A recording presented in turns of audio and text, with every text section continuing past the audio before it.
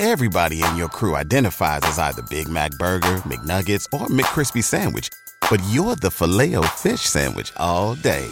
That crispy fish, that savory tartar sauce, that melty cheese, that pillowy bun. Yeah, you get it. Every time. And if you love the Filet-O-Fish, right now you can catch two of the classics you love for just $6. Limited time only. Price and participation may vary. Cannot be combined with any other offer. Single item at regular price. Ba-da-ba-ba-ba.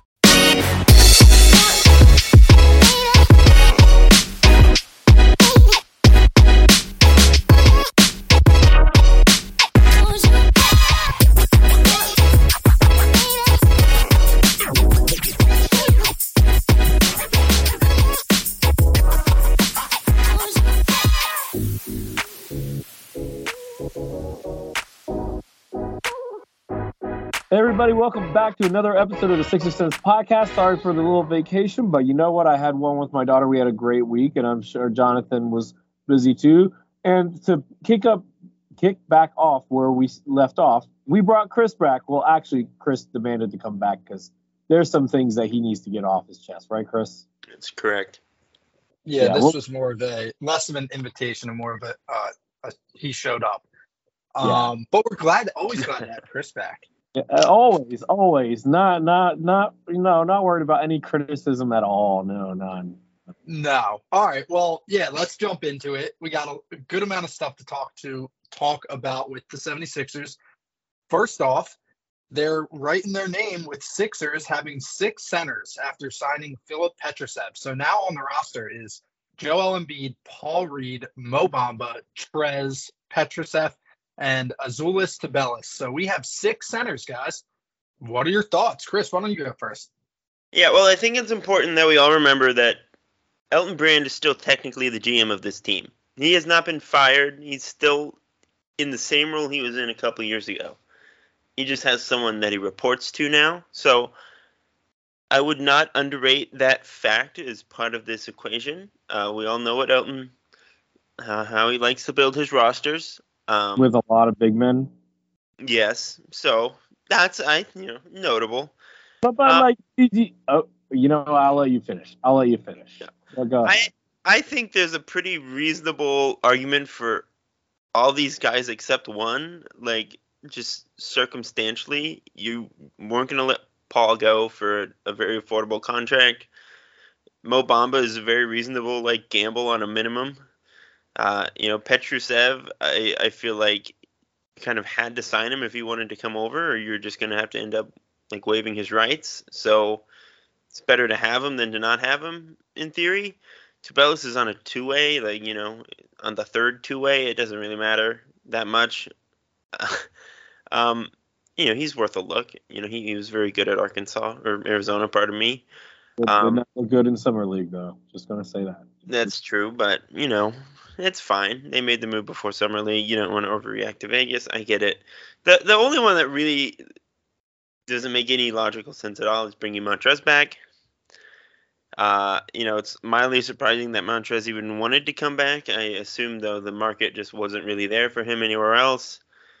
I'm sure Montrez is a great guy to have in the locker room. Seems like a fun guy in general. But he doesn't really fit with this team. He had a little bit too much fun in Kentucky last offseason. Just going to say that. I don't know if I would want him in my locker room too much. Sure. Yeah, I frankly do not remember what you're referring to. But, Montrez just doesn't really fit the Sixers in any way, shape, or form. Last season made that pretty clear. And if you're going to sign a couple of younger bigs to go behind Paul, there's really no reason to bring him back because, like you said, John, they're using a third of their roster space on centers and not just guys who could play the 4 or the 5. I don't want to verge on our next point here, but all these guys are true 7-footers except for Montrez, who's 6'7", but plays like a true 7-footer.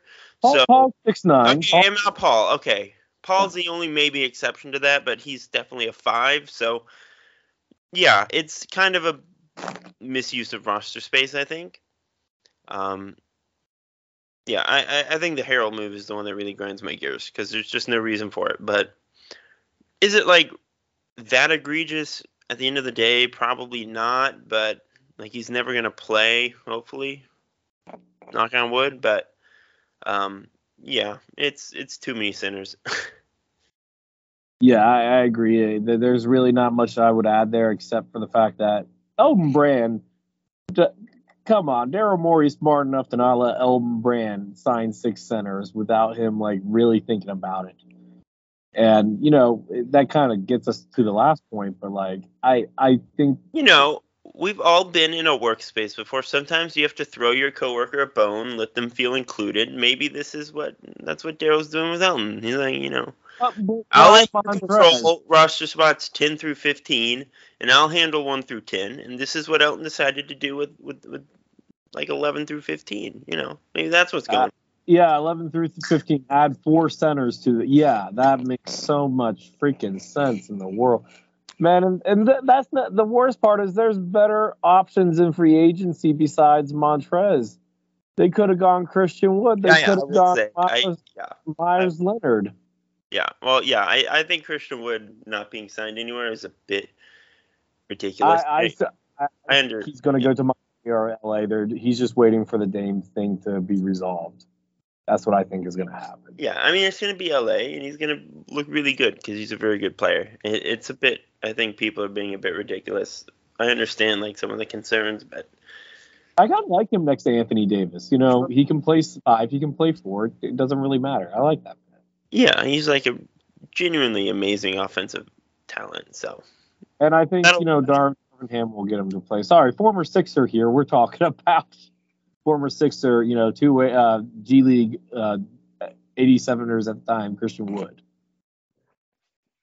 Yeah, well, I did catch Daryl Morey on 97.5 The Fanatic. He was talking about how Sixers fans have complained for years that Joel doesn't have a backup, and now we have all these centers on the roster. And I got his little joke there, but he was also saying, which leads to our second point, that these are more flex people. Chris, like you said, a lot of these players mainly were like centers when they've been playing.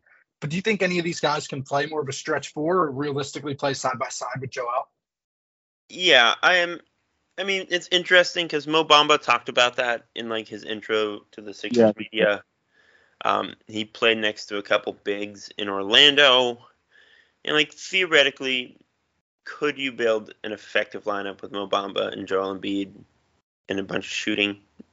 Sure. Nick Nurse has not been afraid to run multiple bigs in Toronto. I definitely think that's like a Nick Nurse thing, too, that we have to take into account. Nick Nurse likes to go big and versatile and long. Like, that's another factor here, too. Paul, the same thing. We've talked in the past about Paul maybe playing next to Embiid. I think defensively it makes a lot of sense. Offensively, it's more work in progress with Paul, but it could theoretically work.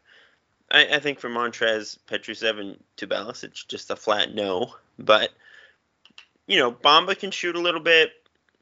Paul can defend out on the perimeter a bit. Like, for those two, sure, I buy it a little bit. I don't know if that's the best use of resources again. I don't know if I would trust those lineups in the postseason, which is where Philly's ultimate goals are, obviously. But,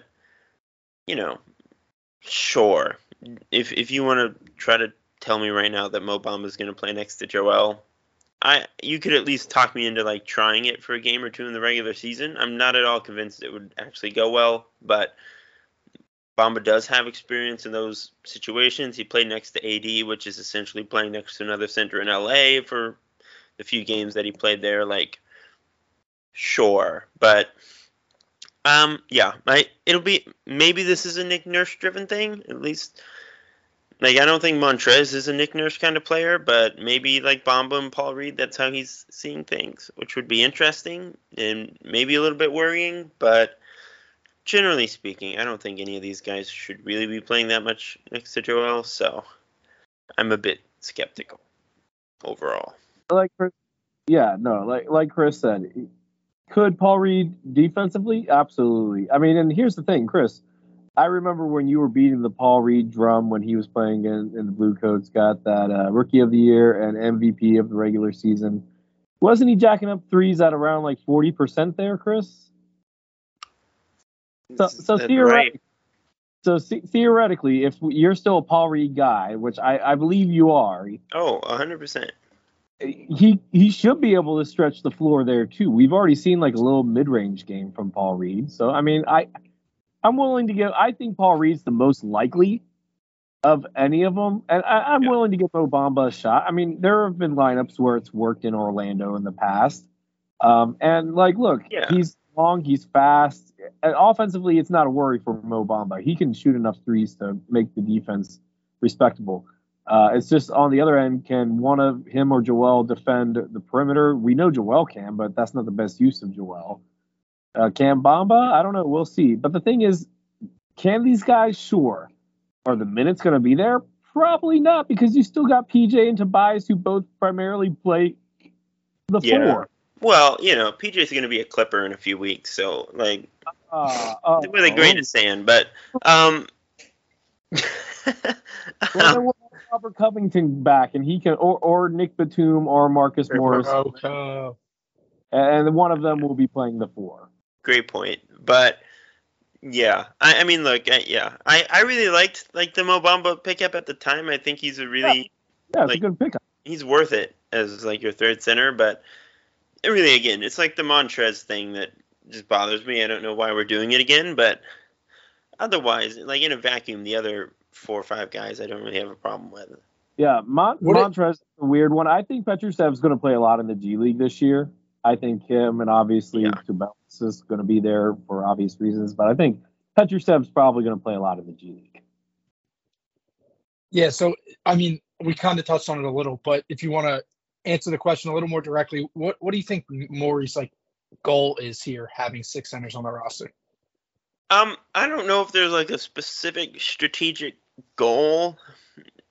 At least with Montrez, again, I cannot personally decipher a real goal for having Montrez on the roster, other than like everyone likes him and they wanted to bring him back. I mean, like, it's like very clear that the Sixers are sort of not so subtly punting till next offseason when they have a bunch of cap space. Like, they're not throwing away this season per se. They're still going to try to win around Joel. I'm sure they're going to try to get a good player back for James eventually, but like, it's very clear that they're kind of positioning themselves for a year from now when everyone's off the books and they can go out and sign some people. So I think part of the plan or whatever is just that this year is maybe less important. Obviously Joel does need backups, maybe not this many, but like, you're going to play it safe for Joel's health at certain points. You get a playable guy in Mo Bamba. You bring Petrusev. Again, I think with Petrusev, it's like he wants to come over. You're either going to bring him over or you're going to have to waive him. So it's, you have him or you don't. So I think they probably have their hands tied a little bit with him. But, yeah, again, it's just Montrez who doesn't make sense. And all the other guys make sense, and you can see the logic there. So I don't think it's a huge issue. These are all lower end of the rotation guys. They still have enough wings to, like, form a functioning group. In theory, Furkan's a little bit closer to the top of the lineup than I would like him to be now, but like, what are you going to do? You just didn't sign anyone else because you're trying to clear the books for next summer. So I think that's really the overarching strategy here. Look, I mean, all like Mo Bamba, Montrez, Paul Reed, all these center contracts are tradable. I wouldn't be surprised, or even like Bamba and Trez, they're waivable contracts if you can't trade them. And obviously you don't want to waive players when you're over the tax, but at the same time, beggars can't be choosers, and maybe that's what they just have to do. I mean, look, I'm pretty sure they still have a roster spot too, don't they? They have one more roster spot, yeah. Yeah, so they haven't even filled that. Like, they can still go sign another perimeter guy in theory. So, not that makes it even funnier that they already have 6 centers and they still have a roster spot. But, yeah, I think like really next summer is where Morey's head is at this point. Yeah, and I kind of agree. It feels like he's just trying to keep roster flexibility moving forward, and that if that means signing a lot of centers, then so be it. And that's what they did. That brings us to our next point. It appears in a recent interview, like Jonathan had mentioned earlier, Morey had said that he's not going to trade James Harden unless he keeps them in contention, whether it's for another star or for pieces to trade for another star. Otherwise, as much as they would like to honor their request by James Harden, they're going to keep him. So it's obviously a Ben Simmons move. We saw it 2 years ago. Is this the right move for Morey to make, Chris? Sure, I guess. I think it's extremely annoying, and maybe it's not the best for the locker room to try to pull this 2 times in 3 years. We'll obviously, he could trade him tomorrow, and this is a moot point, but assuming this does move into training camp in the regular season, from everything that's been reported so far, James is actually going to show up, unlike Ben, and James will probably not try his hardest, as we've seen James do in training camps past in this situation. So, that could get pretty ugly pretty fast. Morey is obviously very willing to get uncomfortable, and he's going to, like you said, or like it's been reported, he's going to try to do what's best for Philly.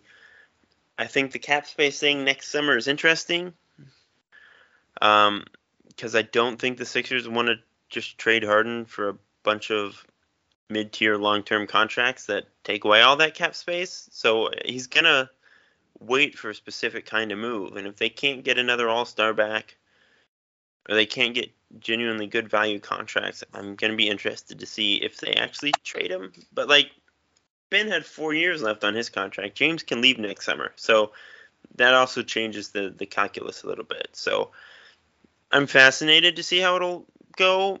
I'm not generally optimistic about anyone giving up a bunch for James Harden at this point. Frankly, I think his value should probably be higher than it seems to be. I think he's better than people are giving him credit for. But if the Clippers are haggling over Terrence Mann, then his value is just not very high. I enjoyed Terrence Mann a fair bit, but he's a good bench guy. So I don't really think the value for James is very high right now, just from what's been reported. So Morey can hold out all he wants. I don't know if James's value is going to increase, though, because if he does show up, I'm assuming it's not going to be to play his hardest. And, that it'll be interesting. Jonathan? Well, Chris, like you said, he'll be a free agent next summer. That's the interesting fact, right? He might not if he did hold out because of the new language in the CBA. He can't sit out. Jonathan, that's actually not new language. That's actually been in there for a while. But continue. So no. I think he's going to show up and he's going to do what he did in Houston and he's going to sandbag, and that's that's fine. But that's what I think. I agree with you where you're saying that his value is not going to go up. I think that's true. Maybe this is his value and it's not going to go up if he's coming and sandbagging it. But I think it is the right move for Morey to make, because I don't think just jumping and making the first deal that comes up or any deals that are out there, even if the market's speaking to Morey saying it's lower than what he thinks, then he wants to bring him back. And I don't necessarily know that Harden would have it out that much to leave, that he would just not play well at all. So I think Morey's making the right choice. Can it be risky? Yeah. And maybe it's not great for the locker room, but for right now, I think we still got some time, 3 months before the season. I don't think he should make any rash decisions. Yeah. Well, here's the other thing that we have to consider about this, guys, and I've heard ESPN talking heads talk about this. If, let's just say, James does come in and sandbag, who's going to line up to give him a max contract? Who's going to line up to give him significant money if he's sandbagged 3 teams now? Exactly. So he can't do that. It would be a very stupid move by James to do that. I don't know. I mean, that's the thing, though, is that the whole issue this summer is that there's already nobody lining up to give him a max contract. So, I mean, I don't know. It's a very interesting and unique situation. I think his relationship with, Joel and those guys is obviously better than Ben's relationship was. Like, I don't think Joel clearly, he's already said he like wants James back. Like, he doesn't hate James in the way he not so secretly hated Ben. Like, I think everyone in that locker room likes James, and he probably likes them too. If I had to guess, James is probably going to get traded, a month or two into the season. Like, he's going to get traded eventually. He'll probably show up to camp. It'll probably be okay, fine. I don't know. I agree with you, John, and like generally speaking, Morey's right to like try to hold out and to gain some leverage back when the Sixers don't have a ton of leverage. Like, that was the motive behind the Ben Simmons thing, and they got James Harden out of it. So that was clearly, ultimately, the right move. But I'm not convinced that they're going to get a James Harden type of miracle out of this one. I think we're heading towards a pretty unremarkable trade return. Or, God forbid, they just don't trade him at all. Because, again, like they're trying to get to next summer with $60 million in cap space. That seems to be Morey's goal. So if you trade him for Nick Batum and Robert Covington, I haven't checked all the salaries on LA, but if you have like 2-3 year contracts there, Philly might not want that. They might not want to pay Zach LaVine $35 million or whatever he's getting paid. Like, those are things they have to consider too. I mean, I would, but Anyway. I think Zach LaVine's awesome. Like, he'd be very good in Philly, but yeah, I don't know. There are a lot of factors at play here. Well, let's just who wins this game of like holdout? Is it going to be like who wins this scenario in the end? Is James going to come out on top, or is Morey going to come out on top? Like, is James going to get the situation and the money that he wants, or is Morey going to get the players and or draft capital that he wants? Who's more likely to win this? I mean, I find it very hard to believe that in any outcome here, Philly gets value that we would consider up to par with James Harden. So I think James wins by default, just because he's on an expiring contract. He like actually does hold the cards, unlike Ben. So yeah, I assume he gets traded at some point. Worst case scenario, he gets to leave next summer. Like, it seems like James is probably aware of the risk that the Sixers would do this. And so, yeah, I mean, I think just situationally, it's kind of stacked towards James at this point. Does he get the contract he wants next summer? We'll see. Maybe not. Probably not. But yeah, I mean, I don't think the Sixers are really going to quote unquote win this situation, just because, again, the market for James seems to be pretty much non-existent at this point. Yeah, I mean, I don't necessarily know that either of them will win, but like Chris, I kind of think Harden probably has more of a chance to win, quote unquote, just because this is such a player-driven league. He's not like the star talent, I guess, necessarily when he forced his way out of Houston. But yeah, like in the end, I don't know that he'll get the money or the years that he wants, but he'll likely probably get more than whatever we were going to offer. But I also think Morey's going to not be rash again. I think neither of them are going to get their ideal situation, and neither may win per se, but I think that in the end, they'll both end up in like a neutral spot, kind of. I mean, well, I think Morey's more likely to get a trade that he can stomach versus Harden getting the contract that he wants. Because clearly Harden wants to get paid the max. He gave up money last year. He gave up money in years past with Brooklyn and Houston. I don't see anybody paying James Harden a max. I don't even see us paying him the max next summer. I think we'll pay him well next summer if we decide to bring him back, but it's not going to be a max number.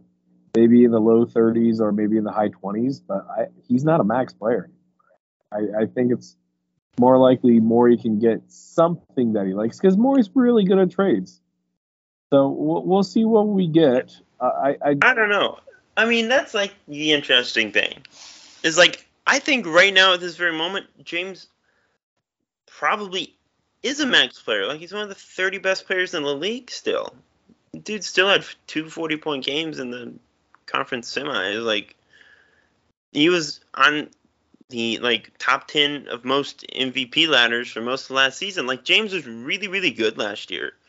And I understand not wanting to pay him a lot of long-term money, and I think the Sixers are smart not to give him, like, a 4 or 5 year max. But, like, right now, this second, I would say James is still a max player. Like, I think the Clippers would be pretty stupid not to give up Terrence Mann and Norman Powell or whatever to get James right now. Like, I think the Clippers are being a bit ridiculous, like trying to haggle over Terrence Mann or whatever. Like, so I don't think it's just the players though, Chris. I think it's the draft capital, because I think Morey wants more than just Terrence Mann and Norman Powell and salary filling. I think he wants at least I understand that, but.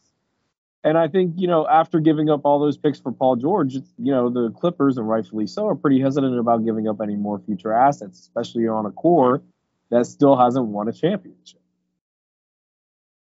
Yeah, no, I get that. But, like, the idea that there's no one trying to trade for James on an expiring contract is weird to me. I think that's a potentially very good value. Like, so it's interesting.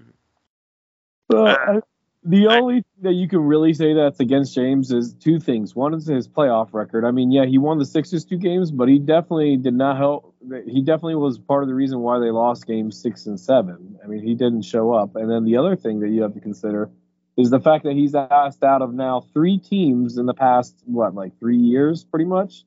4 years? Yeah, that's true. I mean, look, so if you trade for James, are you going to get long-term commitment from him? Doesn't seem like it. Yeah. I mean, I think the Sixers are more like self-inflicted than Brooklyn or Houston. Like, the Sixers very easily could have gotten long-term commitment out of him if they had paid him. Like, that's the Sixers' fault. No. They didn't tell him what they were going to pay him because they didn't want to get hit with another tampering charge. Yeah, come on, guys. We know that's like BS, right? Like, they were clearly. I mean, maybe they were. You think Daryl Morey really cared about the tampering charge? I mean, look, we lost picks, and maybe we can't really afford to lose any more of the picks that we do have. So, guys, yeah, no, I think the Sixers very clearly just did not want to pay James, and we're like, hey, James, show us a better offer, show us the max offers that you're getting, and then we'll pay, and that wasn't happening. And I think very clearly that James had some level of expectation after taking a pay cut last year that the Sixers were going to reward him this year, and they weren't going to do it. And I think that's like where the disconnect is and why he's upset. And I can understand that. I'd be probably pretty pissed too in his situation, but I definitely think it's more on Phillies. Like, come on, every free agent deal was negotiated before the official moratorium date. Like, the Sixers were not worried about tampering. James is their own player too, so I don't even know if they were like, I think, allowed to talk to him. So it's like your next offseason. It was when that new rule is going to get into effect, but not this offseason. Being able to talk to one of your current players. Well, I mean, yeah. Look, every other player talked to guys before the deadline, though. I think that's very clearly like the Sixers trying to make a point to James and gain leverage, and I don't know if it backfired or not, or if they wanted this to be how it ended up, but like, I can see where James is coming from. Well, I'll say this. I don't know for sure if that was the best move, but Chris, let's wrap this up by talking about our last point here. And you kind of mentioned it before. How long does it take for a James Harden deal to happen? Yeah, I don't think Morey is like particularly motivated from everything we've read to make a trade for James while his value's this low. So I think we're at least going to get a couple months in the season and see how that plays out exactly before, maybe not a couple months, but maybe like give it at least a month, like just to see how things go. If he is playing, how well is he playing? Like, does him playing with the guys for a month change his attitude a bit, like that kind of thing? I think it'll take a while, is my guess.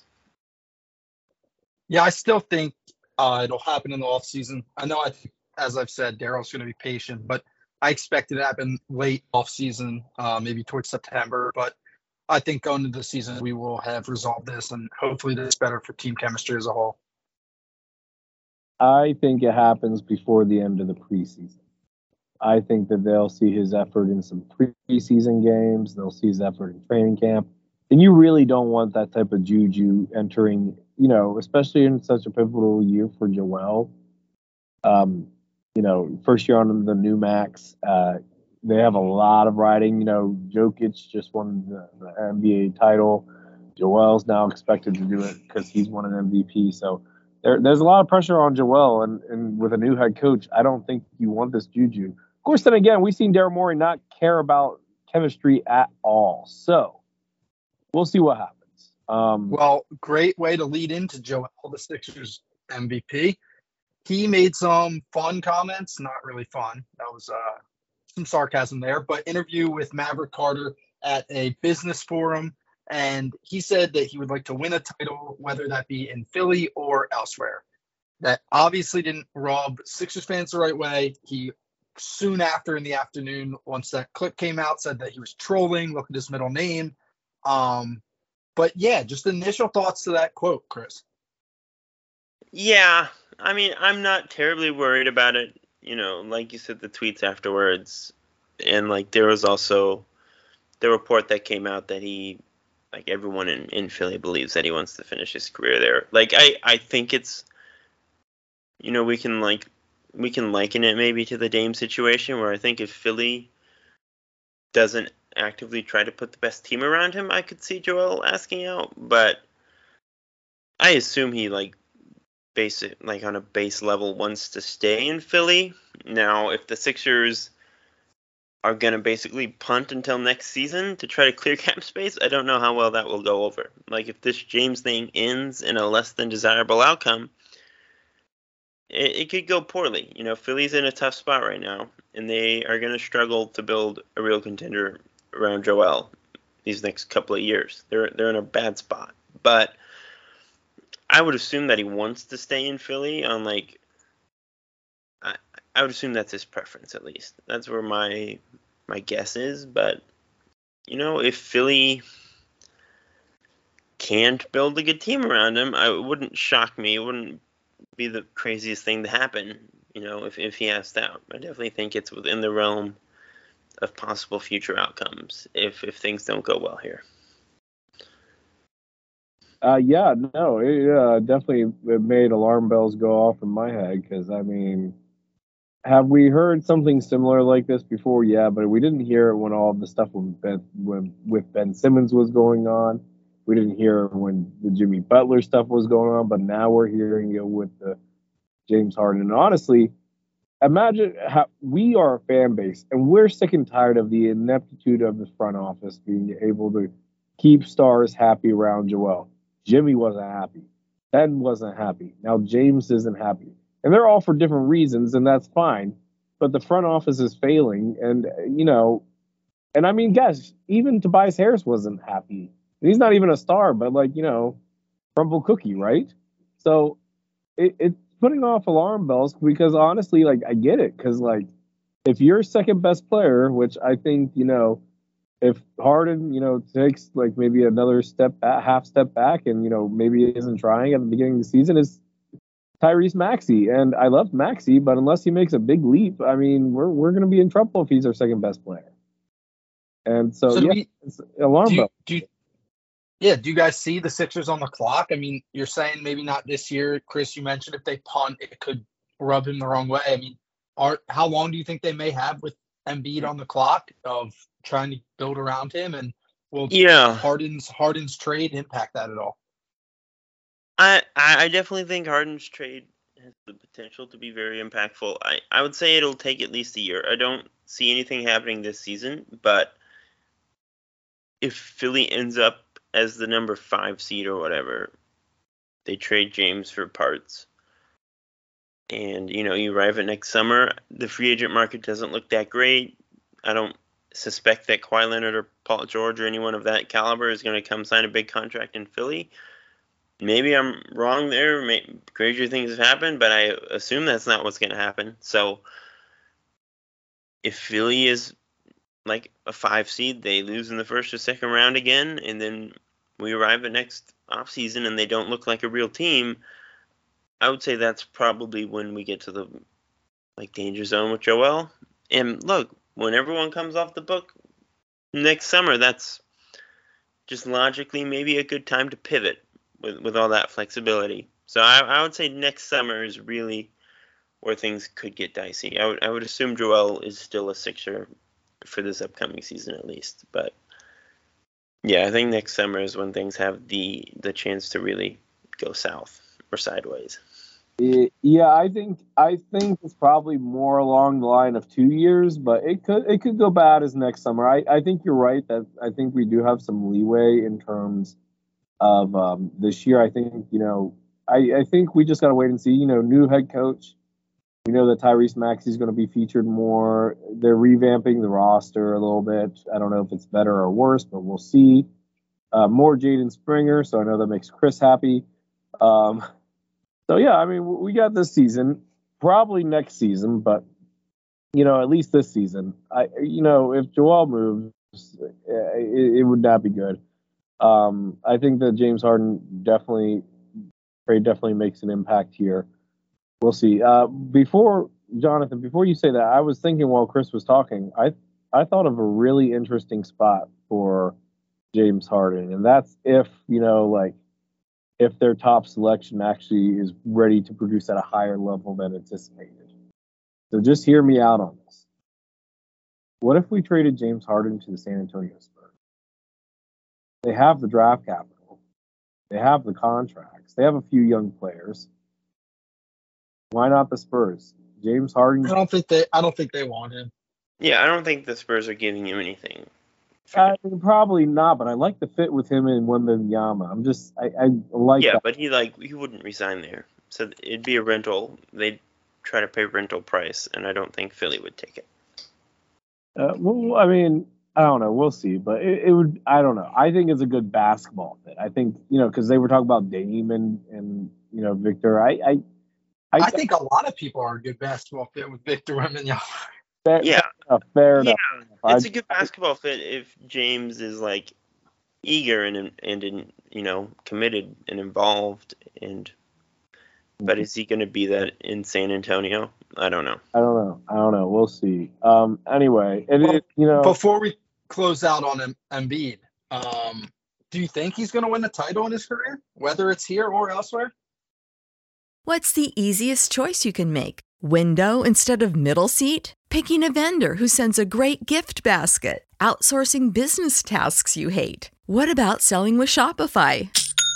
Whether you're selling a little or a lot, Shopify helps you do your thing, however you cha-ching. Shopify is the global commerce platform that helps you sell at every stage of your business. From the launch your online shop stage to the first real-life store stage, all the way to the did we just hit 1 million orders stage. Shopify's there to help you grow. Whether you're selling scented soap or offering outdoor outfits, Shopify helps you sell. Wherever and whatever you're selling, Shopify's got you covered. Sign up for a $1 per month trial period at shopify.com/try. Go to shopify.com/try now to grow your business, no matter what stage you're in. Shopify.com/try.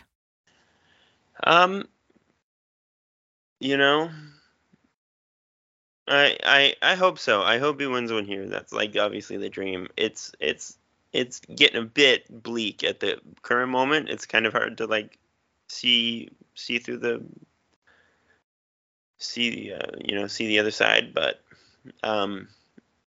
he's a really brilliant, amazing player. It feels like he's gonna have his moment at some point. It has to happen. It almost feels like he's just never been able to put together a healthy postseason. At some point, he's gonna have to. I think this past postseason definitely put some of his flaws on full display, and he has a lot of work to do, and he has to prove that he can actually deliver when he is healthy in the playoffs eventually. But I certainly think it's possible. I still think he's good enough to lead a championship team. Morey is definitely a very smart and capable GM, and if anyone's gonna ruffle feathers like this and pull a rabbit out of the hat at the very end, it's probably Daryl Morey. But it's tough. I definitely think you could make a case that his best odds would maybe be somewhere else if he could find a trade to another team with a couple stars. So, that's like sucks to say, and I hope that's not where this ends up going, but Sixers are definitely kind of stuck between a rock and a hard place with this James thing right now. Well, let me just ask you guys this. Has Sixers star ever finished their career, had played their whole career in Philly? Maybe Maurice Cheeks, right? That's the only one. But and Maurice won a title, but was he the best player on those teams? No. Charles Barkley didn't stay. AI didn't stay. Andre Iguodala didn't stay. Drew Holiday clearly did not stay. I would love for Joel to stay. Could he win a title here? Yes. But I think whether it's here or somewhere else, he cannot be the primary offensive option. I think in order to help preserve Joel for the postseason, you need to have a guy that can score as much, if not more. And, Joel needs to be more of a 25-point per night type guy instead of a 33-point per night type guy. You know what I mean? Just take that offensive burden off of him. He's won his MVP. He doesn't need to be the scoring leader anymore. Let him focus more on a two-man game and not, wear himself out during the regular season. Yeah, I definitely think there's a way for Joel to still be the guy. I think he has to play differently and adjust his approach. I don't think he has to move completely off the ball or anything. But no. Yeah, it's. I don't really like talking about Joel playing for the Knicks or whatever. That doesn't make me happy. I hope that's not what happens, but we're definitely getting into the danger zone here. If things don't go Philly's way, and right now the odds are very much stacked against them, we could get to the point where Joel, as much as he loves Philly, I'm sure, and has been committed to the Sixers, where he's okay, I've put up with a lot so far, and here we are, and we don't have a team. It's time for me to ask out. So we'll see. It's getting a little bit sticky. And I hope they come out on the other side of this with Joel and with a good team and a competent co-star, but it could get dicey here. We'll see. All right. So on that note, the real reason why Chris is here is because since Chris is the Sixers, I have repicked up these player rankings at each position. By the way, I'm the one that started it, but because I started my new job last year, Chris took it over for me, and he did a fantastic job. Kudos to you, Chris. But since Chris has left, I have taken it back over during the summer. And Chris is pretty much here to complain about my list. I have got point guard, small shooting guard, and small forward. I'm working on power forward right now. Do you guys want me to leak the power forward rankings on this podcast, or do we want to keep that a surprise? I can probably get that. Let's save that one. Let's save that. Okay. Well, we'll do point guard through small forward. So the primary one that Chris had a problem with is point guard. So we'll start on there. Well, I have admittedly not even seen shooting guard and small forward. I'm sure I have just as many problems. Trying to guess. Now, let me appreciate the honesty. I appreciate the honesty. These starting positions were best, more or less just a best guess based off of offseason moves, player development, that type of stuff. Some of the information has changed since then. For example, it's been revealed that Bradley Beal, not Devin Booker, will be the starting point guard for the Suns. So that changes that a little bit. Only a little bit, though. But that's fine. Yeah, Devin Booker's going to handle the ball plenty. It's fine. Yeah. So anyway, on that note, I'm going to go by 5 at a time. So 30th, we have Colin Sexton. 29th, Javon Carter for the Bulls. 28th, Trey Jones of the Spurs. 27th, Kyle Lowry of the Heat until, Damian Lillard is traded there. Of course, then that's what it is. Dennis Schroeder for the Raptors. Sure. So we good with that first 5? Yeah. So just to be clear, we're only doing starters. We're not like. Yeah, just start. Okay. Just start. Sure. That's a fine list. Yeah. Here's where your problems start, bro. What are you even talking about with this next one? Did you not watch the playoffs? Okay. What are you doing? Okay. So 25. Bro, what? Can I go through the list first before and explain myself before I start giving criticism? Okay. 5. Derek White. 24. Mike Conley. 23. Tyus Jones. 22. Markelle Fultz. 21. Spencer Dinwiddie. Now, I know Chris's problem is with Derek White, but Derek White was not the point guard for the Boston Celtics. Derek White was literally like the second best player in the Celtics in the playoffs. What are we talking about? No, he's the third best player. And okay, still. He's a shooting guard. He's not a point guard. Now because of the trade and the Malcolm Brogdon stuff, like he's gonna be a point guard. And dude, he averaged like 3 assists a game last year. He's not averaged more than 4 assists. We're talking about like one of the 5 best perimeter defenders in the league. I don't care about that. The job is point guard. You run an offense. You run an offense. That makes a difference. Your ability to run an offense impacts your rankings on the point guard list. Yeah, but if you're going to tell me that Derek White is going to impact winning less next season than Spencer Dinwiddie and Mike Conley, be my guest. I think you are going to be wildly incorrect. I think that's just insane. Okay, I agree.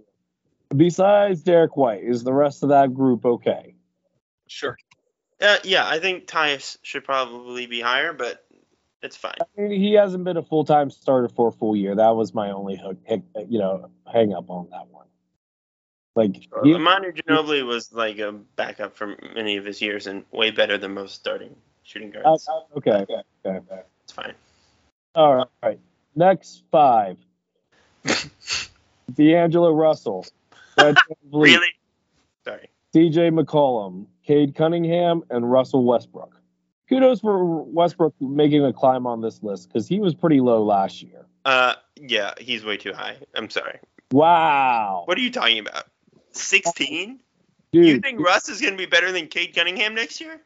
I think that he really showed off in the playoffs. And I think he was great. But, he also played the entire regular season at the level that he did. And he's about to be James Harden's backup anyways. He's going to be better than Cade Cunningham next year? I mean, look, we don't know what's going to happen with Cade because we don't know if that jumper is there. I mean, Russ at least brings it. Now Russ is a two-way player. That's right. Russ's jumper is definitely there, though. So no, it's not. But at least we know that he plays defense now. Cade has never played defense, so Russ has been a terrible regular season defender for years now. He's picked it up since he joined the Lakers, and then he's played great. I love his fit with the Clippers. Very good in that series that the Clippers lost. But Cade is bigger. He's going to be a better defender. I'm just straight up going to say that. He's going to be a much better defender than Russ. He hasn't been yet. Just taller. He hasn't been yet. What are you talking about? He was a better defender than Russ when he was on the floor. Russ has been a terrible defender the last few years. And why is CJ McCollum at 18? Why is he below Russ? What? Why is D'Angelo Russell 20th? Why is he in the top 25? He's not better than anyone you've named so far. D'Lo should be 30. Wow. We saw we want to talk about playoff performances. You watched D'Lo in the playoffs. He was bad in the last. Be starting over Gabe Vincent? Probably not. That I actually did. I did have to think about that for a second, but I think he begins the season as a starter. Now, does he finish? I don't know. And he should also begin the season at number 30 on the list, but that's fine. Wow. Okay. Anyway, next. You would put him at 29. You would put Westbrook at 30. That's fine, but. Jonathan, do you have anything to say about this? No, honestly, this is better when it's just Chris. Oh my God. Okay. Next five. Lord. LaMelo Ball, Trae Young, James Harden, Darius Garland, Devin Booker. Devin Booker is like the 11th best player in the NBA, so I think that's wild. He's never been a full-time point guard. Running an offense. So what? All right, I'm just gonna back Lucas. I had to back Lucas on this one because his point was he'd never played it before. Like when we were talking last week off air, I get your point, Chris. Yes, he's probably a top 10, Devin top Booker 11 could player be in the one of the league. worst. But if he was on the shooting guard list, he'd be number one. We know that Devin Booker is a very competent setup man. He's a good passer. He has made a ton of shots. Like just because he's been playing next to Chris Paul doesn't mean that he hasn't had plenty of opportunities to run point, to lead the offense, to initiate actions. He's done a lot of that. And even if he's like a below average table setter or whatever, he's still going to be one of the best scorers on the planet. It doesn't even matter if he's like a quote unquote mediocre point guard. He's going to be better than all these guys. Like, why is he at number 11? It makes no sense. I'm sorry. So anyway, it would be Bradley Beal on this list with the new information, but I probably still have him at 11, possibly even 12. Actually, if you have Bradley Beal over Trae Young and LaMelo Ball and James Harden, I disagree. And Darius Garland, no, Beal should not be 11. Actually, no, Beal would probably be 16th. Looking at it now, okay. Yeah, right. Yeah. Okay. That being said, besides Devin Booker, do you like the rest of this group? I do. Yes. All right. Next group. 10, Drew Holiday. 9, Jalen Brunson. 8, De'Aaron Fox. 7, Jamal Murray. 6, Tyrese Halliburton. Brunson's too high, but I think Brunson should be below Holiday. I think Brunson should be below everyone on the previous slide. Except maybe LaMelo. I don't know. I really like Brunson. I love him. He's great. I love Jalen Brunson, but I think he's a bit hot here. I think we're beating the Knicks drum a little much. I don't think I am, but okay. Says the guy who beats the drum for the Thunder, guess by the way, their guy is going to be next on this list. Okay, so number 5, John Morant. Number 4, Shai Gilgeous-Alexander. Number 3, Dame. Number 2, Luka. Number 1, Steph. Yeah, that's all fine with me. Yeah, that works. Yeah. Cool.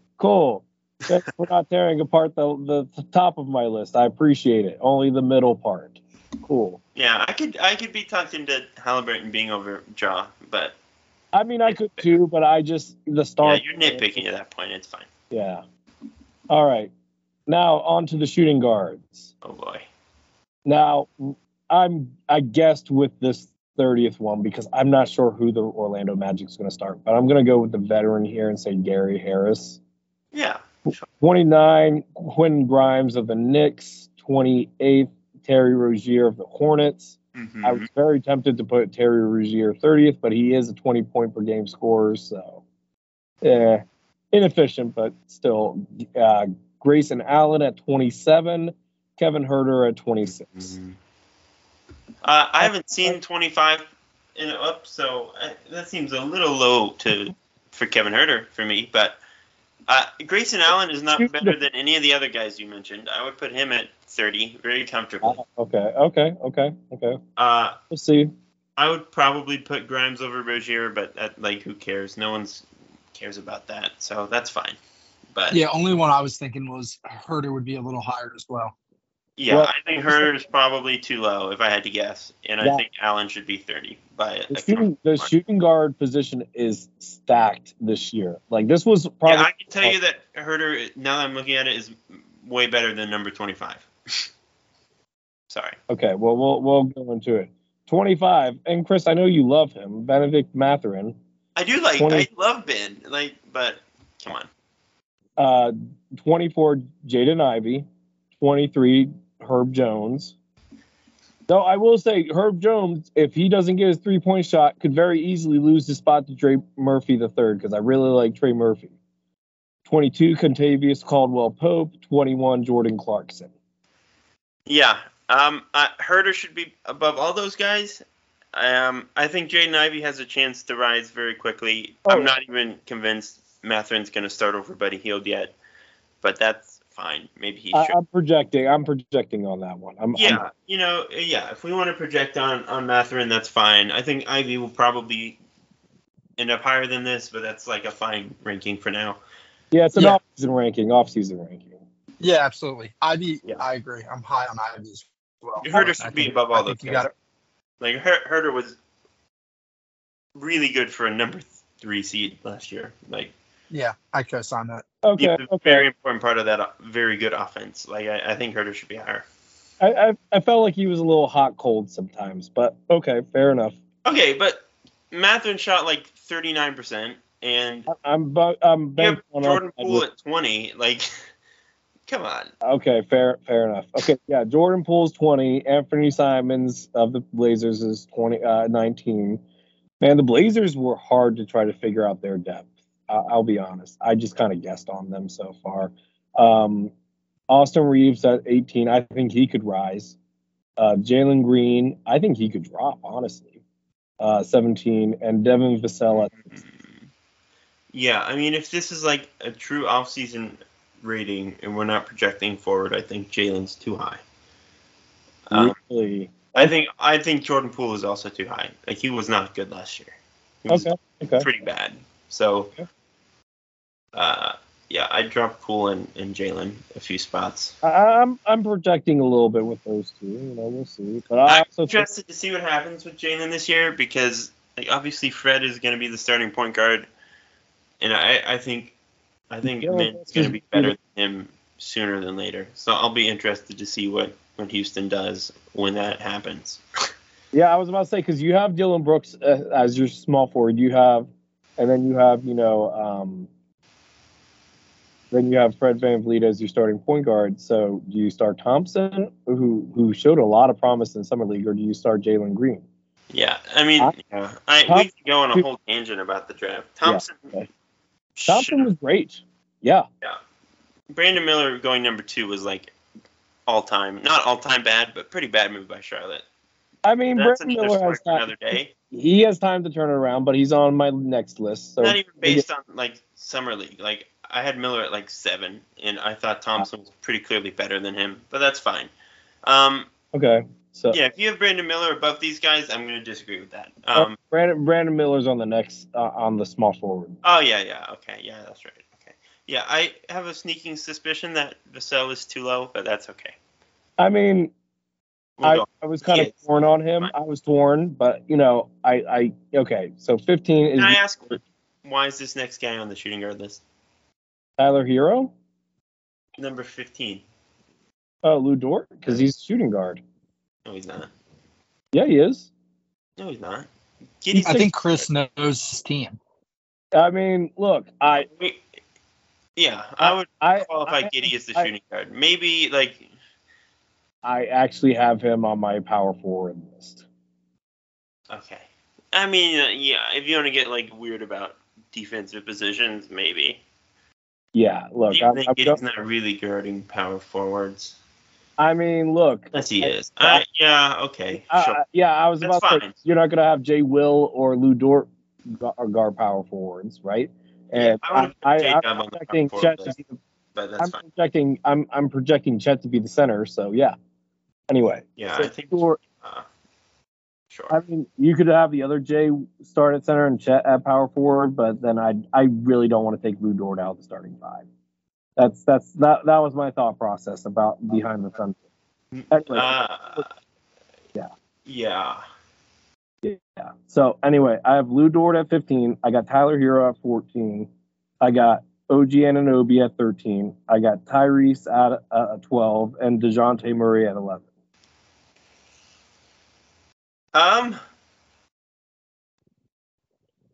Sure. OG, I know why he's here, because the Raptors have built a very strange team. It's just kind of jarring to see OG with all these guys. I mean, look, I agree, but like he's going to start at a shooting guard next year unless trade. Well, here, point Let's trade Pascal for a point. Tying this back. Anthony Simons is way too low. Lou Dort is way too high. Devin Vassell should be above everyone on this slide. Lou Dort, the torture chamber is too high. Yes. The torture chamber is not too high. I think the torture chamber is a little high. I think Vassell should be above everyone on this list except for DeJounte. He should be 12. You think he's better you think Devin Vassell right now is better than Tyrese Maxey? Yeah, narrow age. Blasphemy. He can play defense. Tyrese has gotten better on defense. Sure, but he's like 6'2", and Vassell is not. Oh, I am so. Yeah, I think the torture chamber is a little high. I think Simons at 19. Now that I'm thinking about it, is pretty ridiculous.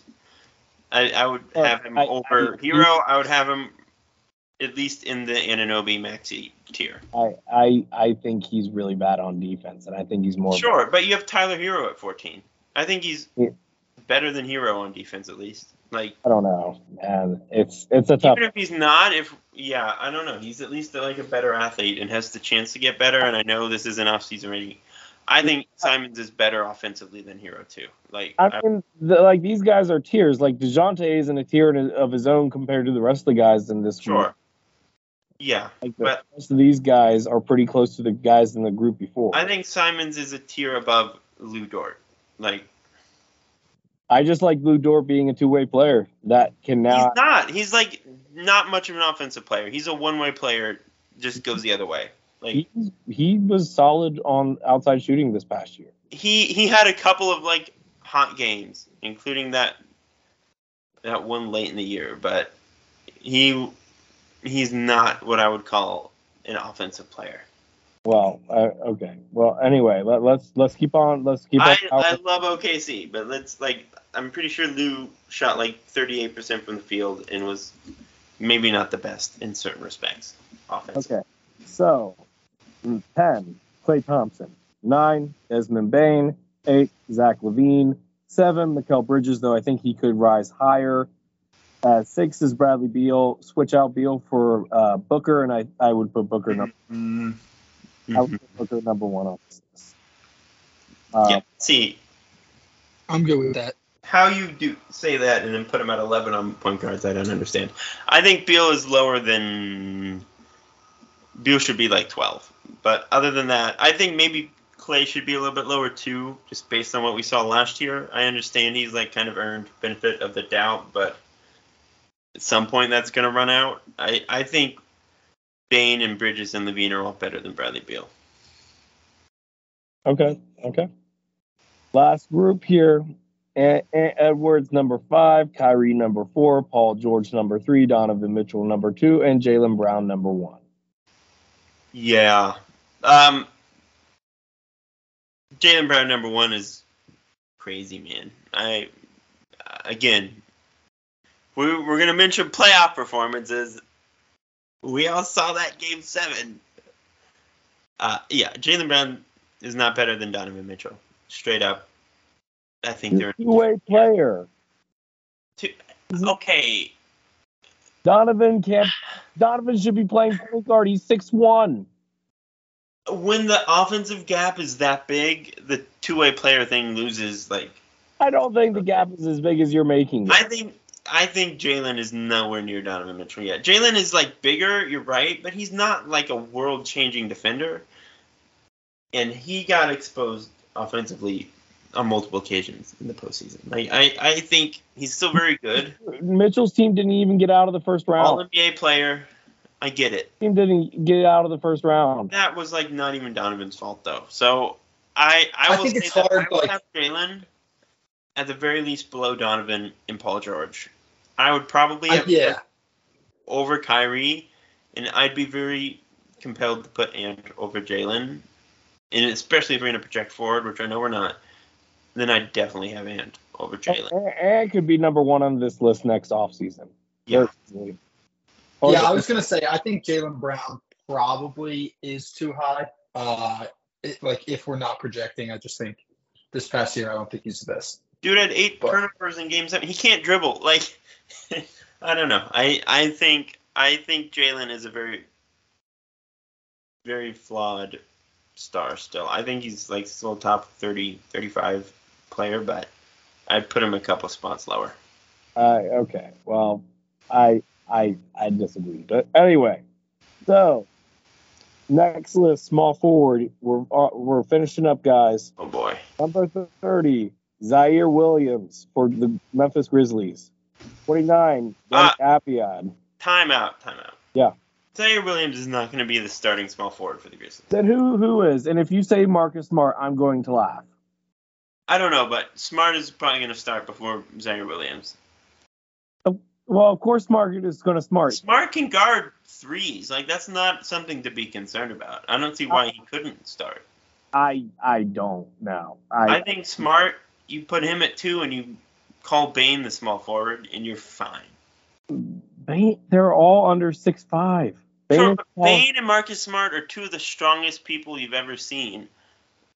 They're both pretty long. Like, it's 2023. We can think outside the box. I think you're fine. Especially with Jaren Jackson and, like, Steven Adams or whoever you want up front. Like, that is the thing. They do have a big back line. They have the size. They have the rim protection. Like, they'll be fine. I don't know. I don't think Desmond Bane is getting picked on. Like, neither is Smart, obviously. I'll say this. Zaire Williams did, until he got injured last year, he was the replacement starter at the small forward spot. So keep that in mind. That's all I'm going to say. Then you got 29, Denny Aviad of the Wizard. 28 is Short Thompson, though I think he could climb very easily on this. Josh Green of the Mavericks is 27. Brandon Miller of the Hornets is 26. And I'm just going to say that he had a bad summer league. He still has all the tools to be a really good 3-and-D player. Yeah, I'm telling you right now, Asar is going to be better than Brandon Miller. I believe that deep in my soul. He could be, but could be. I think he already is, and he will continue to get better.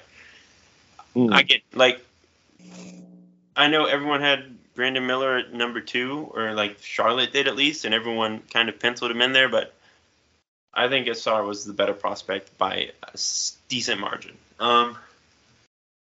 Everything else fine with that, though? But you think that even with like the competition he was playing last year? Yeah, I had him in Asar at 3 and 4 behind Scoot. Like,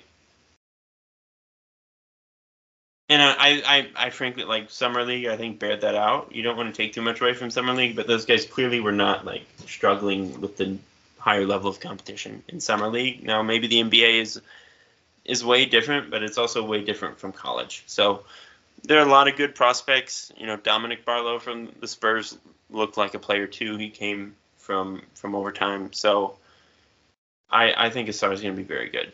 Like, he's going to defend better than Brandon Miller. He's a very, very smart player. The jumper's a question, but he's one of the best athletes in the league. I think he's going to be better. I think the potential there is for him to be a really good two-way player. We'll see. Anything else wrong that you found wrong with that besides the Zaire? Well, yeah, you've already. Okay, let's move on. Yeah, I really like Josh Green. I really like Denny too. I could see both those guys being higher depending on who's next. But I think for the most part, I'd probably flip Miller and Asar and be done with it. All right, next, Bruce Brown. Too low. He's okay. Anyway, he's too yes. Dorian Finney-Smith of the Nets, Max Strus of the Cavs, Shaedon Sharpe of the Trailblazers, and Jaden McDaniels of the Timberwolves. Did you say Shaedon Sharpe is too high? No, I said Max Strus is too high. Jaden McDaniels is way too low. You should know better, Lucas. Bruce Brown is too low. Bruce Brown's too low. Bruce Brown's better than all those guys except for Jaden. Okay. I think Shaedon has the chance to be much better. It's a bit of a more long-term timeline with him, but Yeah, I don't think Max Strus is better than Bruce Brown. I would have trouble convincing myself of that being a possibility. Okay. All right. Well, I think Bruce Brown, I mean, I get that he can guard a position up, but he is kind of small for the position. I thought of that when I was thinking about Bruce Brown. And he only had one good year of shooting outside. I got to see a little bit more consistency. I don't know, man. The too small thing. He's like 6'5" and he's long. That's fine. 4. He's anyway. He's been guarding 3s and 4s his whole career. Like I don't think it's an issue. All right. So next group, we got Dylan Brooks, Keegan Murray, DeAndre Hunter, Tobias Harris, and Jay Will of the Thunder. I think Keegan Murray's too low. I think Keegan Murray and Jay Will have the chance to jump higher, but I think that for an off-season rankings, they're right where they need to be. I think I would put Jaden McDaniels and Bruce Brown above all those guys. Wow. Especially McDaniels. Like, I think you're way, way low on McDaniels. That dude's already an all-world defender, and like the offense is picking up pretty quickly. Like look, he could climb on this. I could be proven wrong, and he'd be a top 10. I don't even think he needs to climb though. I think right now he's better than all those guys. Okay. Well, the guys in the group. Are you okay with that listing? In like a vacuum, just those 5? Yeah, sure. All right, next group. Scotty Barnes of the Raptors, RJ Barrett of the Knicks, Michael Porter Jr. of the Nuggets, Keldon Johnson of the Spurs, and Franz Wagner of the Magic. I literally might just say McDaniels is better than all those guys too.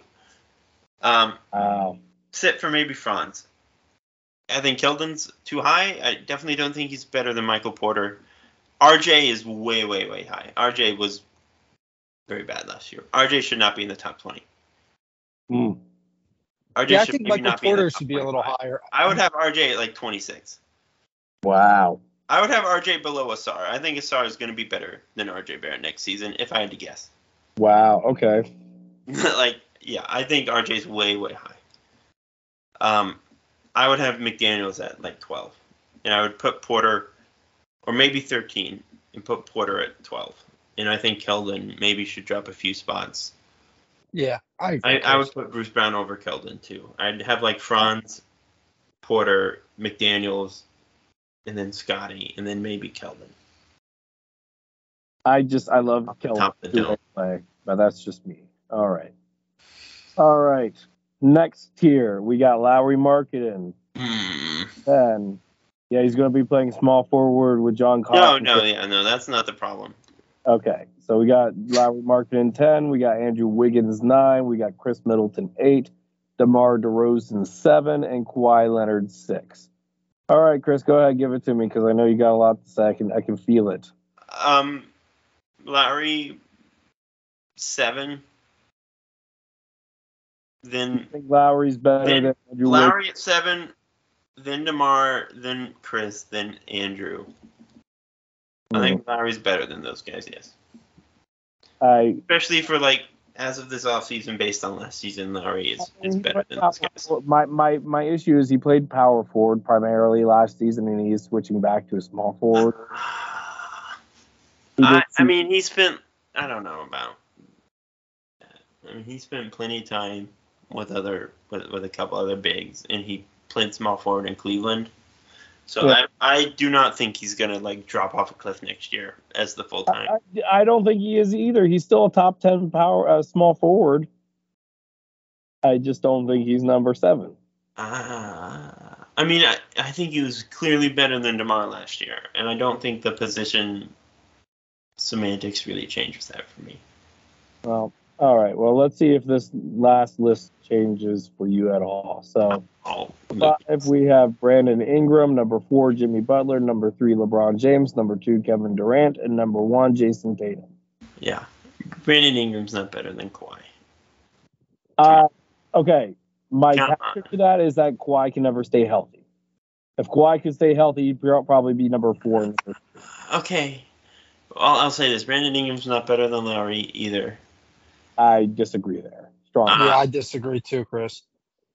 I agree. With yourself? Yes. But that's fine. Those guys, I would say those are verging on the same tier. It could go either way.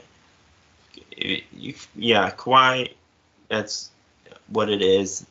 Jimmy at 4, LeBron at 3, Durant at 2, Tatum at 1. I'm fine with. That's okay.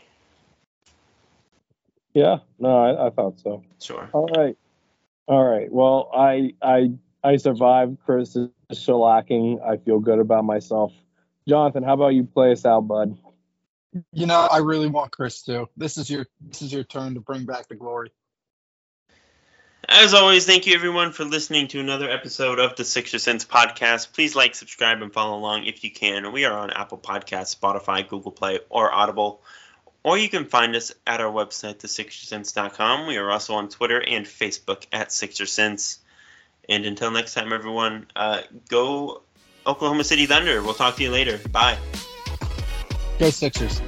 Go Sixers.